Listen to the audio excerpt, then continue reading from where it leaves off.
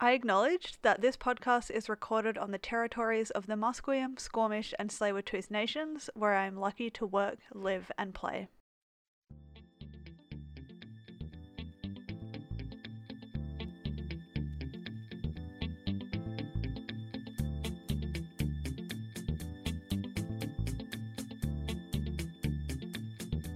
Hello, and thanks for tuning in to another episode of Everything Economics. I'm your host, Talia Murdoch, and we'll be continuing to talk about healthcare today as part of the larger series. In particular, I am going to discuss what system or model, public or private, is best, measured by a number of different categories. Before listening to this, I do recommend you go back to part 1 and part 2 of this series if you haven't already, for some background. Thinking back to part 1 of this series, it's important to recall how money flows through each different model, and the influences each model has to answer to. In short, a public system essentially answers to the public and patients, while a private system answers to shareholders, boards of directors, pharmaceutical companies, medical staff, and patients. In both cases, there will be regulatory bodies to answer to as well. I found a great paper that was essentially a lit review of a plethora of studies done in low and middle income countries that compared the performance of private and public healthcare systems. This paper used the 6 World Health Organization parameters to measure health outcomes.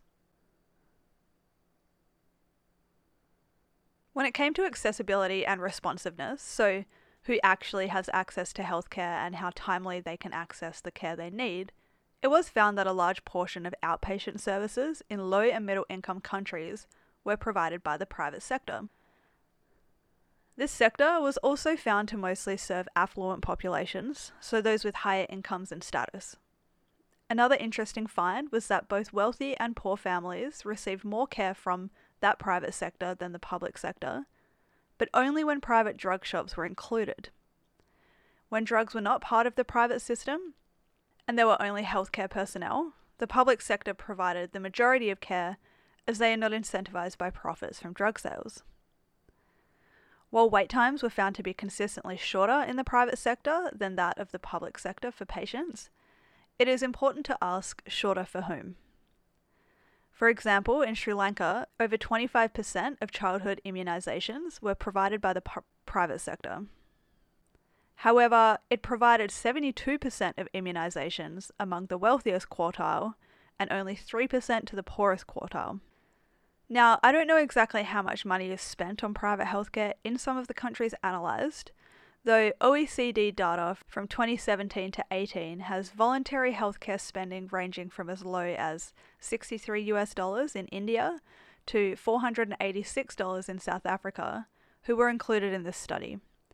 But I do believe the same principles of resource diversion discussed in parts 1 and 2 would apply here as well. Following accessibility and responsiveness, quality of healthcare delivered by each system was assessed. Overall, it was found that diagnostic accuracy and adherence to medical management standards were worse in the private sector than the public sector.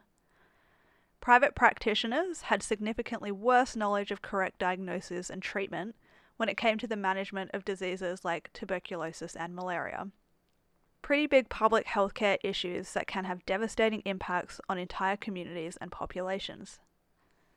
Specifically in Nigeria, poor compliance with prescription guidelines was associated with a rise in drug-resistant malaria.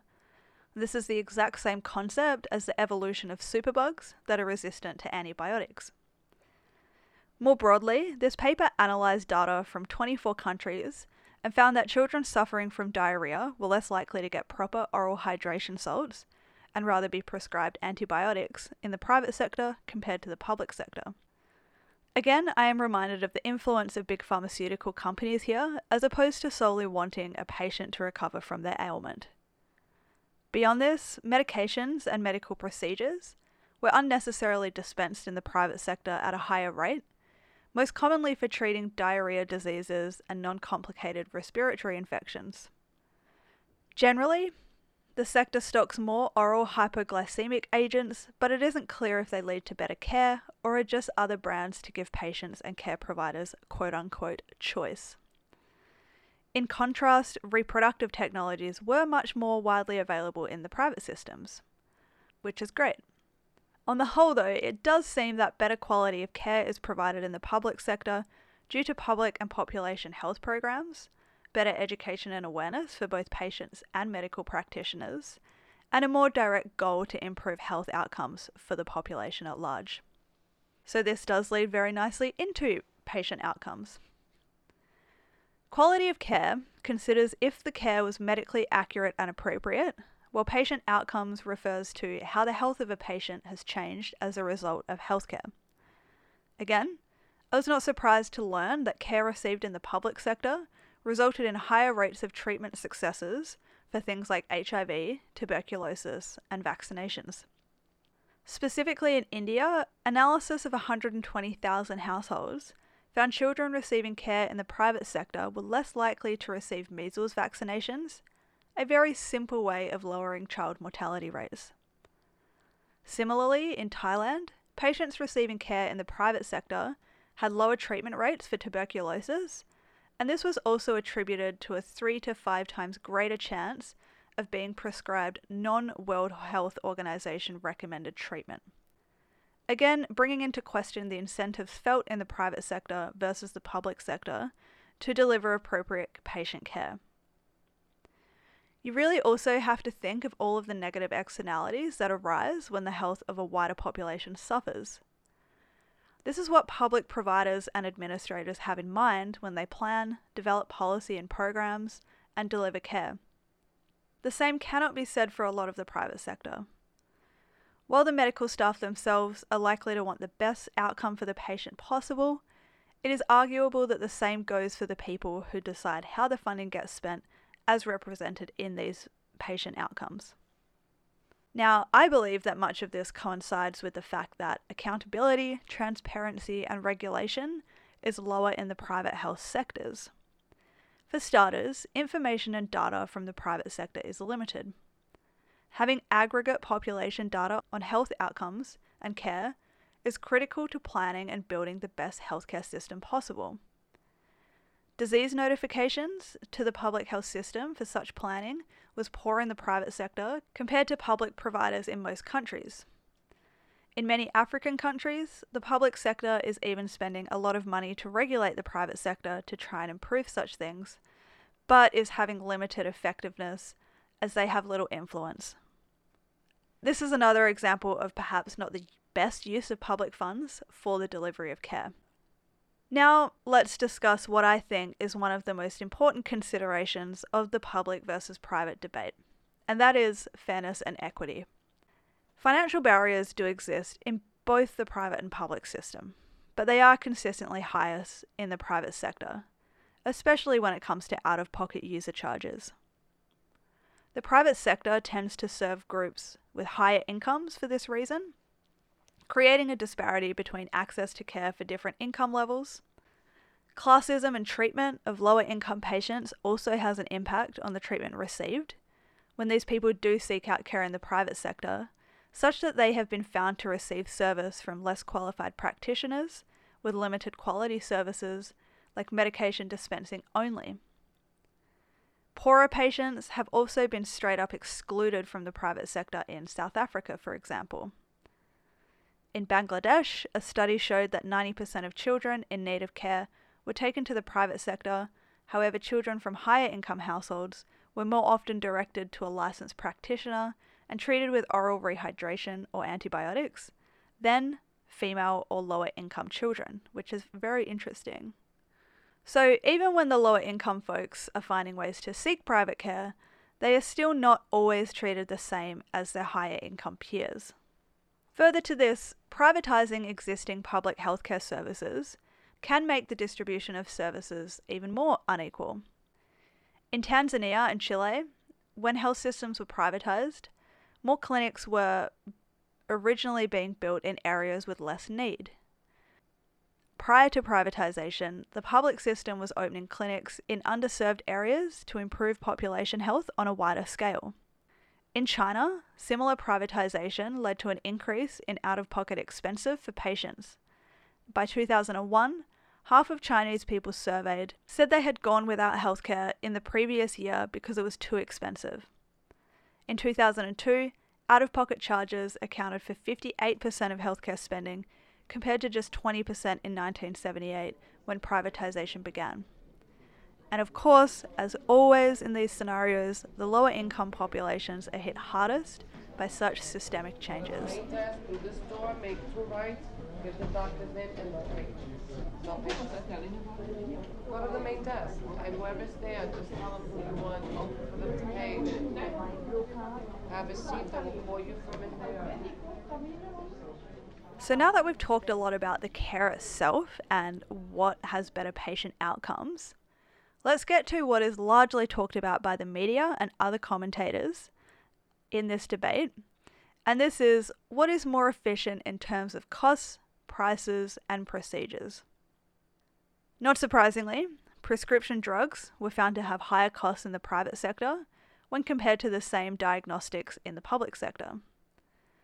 This was relevant for both generic and brand name drugs. In Bangladesh, for example, the price of prescription drugs have also been growing faster than the rate of inflation, much like what is experienced in the US. Similar scenarios have occurred in Malaysia and South Africa, where medication prices have been unstable since privatisation. Think back to, for example, the influence of stock portfolios. Cost of prescription drugs being significantly lower in the public sector is likely due to generic substitutions, pre-packaging, and use of treatment protocols, whereas the private sector is accountable to pharmaceutical company profits. Similarly, in the outpatient setting, 2/3 of patients in the private sector would receive injections, compared to patients presenting with the same condition in the public sector, who would only receive an injection 1/3 of the time. And we know from just before that this doesn't actually lead to better quality of care or health outcomes. In fact, the opposite. Higher drug costs have been associated with disease complications, delayed diagnosis, and incorrect disease management. But is there another reason for these high costs in the private sector? Is this sector actually contributing more to research and development of new drugs and technology that will improve healthcare in the future? If this was the case, the extra costs might make a little more sense. But unfortunately, this is not the situation we are in. Overall, government funding is more important to the development of priority review drugs, those that are the most innovative and life-changing. Government grants also fund the vast majority of underlying research that leads to medical discoveries and innovations through education. The World Health Organization also found that public sector governments contributed 2/3 of investment into product-related health research and development for neglected diseases. The other 1/3 was made up by philanthropies. And this is just the direct funding and impact. The grants just mentioned are indirectly impacting the healthcare system in a large way. And alas, large pharmaceutical companies also benefit from this research by taking and patenting new drugs, creating monopolies, charging absurd prices to patients and their insurers, and making millions of dollars in revenue with little concern for patient access and affordability. The fact that some drugs can be advertised across the world, even little things here in Canada, I think shows just how broken private healthcare is. And research just continues to show that a well-funded and well-informed public healthcare system delivers better results for patients, workers, and the population at large. So the next time someone tells you that you have capitalism to thank for medical advances, you can let them know that it actually is not. If the resources in the private system, which doesn't always follow medical protocols, charges more, and leads to worse patient outcomes, was placed into the public system, just imagine how happy and well society could become. As always, thank you so much for listening. I hope you enjoyed this episode and have a better understanding of how private and public systems deliver different patient results. And I really hope for some of you that are still in favour of private healthcare, perhaps I've given you some things to think about. If you did enjoy this episode and want to support the show, please rate and review on iTunes. I would love to hear from you. Or head on over to patreon.com/cavegoblins, where you can support the network and get access to more weekly content. You can find me on Twitter at Talia Murdoch and follow the show at Every Economics for articles and threads based on the latest episodes. Thank you again for listening. Be kind to each other. I am Talia Murdoch, and this has been Everything Economics.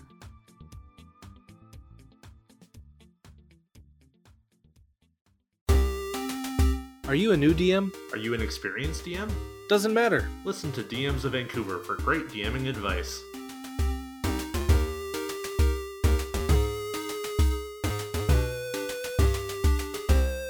This is a Cave Goblin podcast. For other podcasts like this, visit cavegoblins.com. We hope you have enjoyed this program.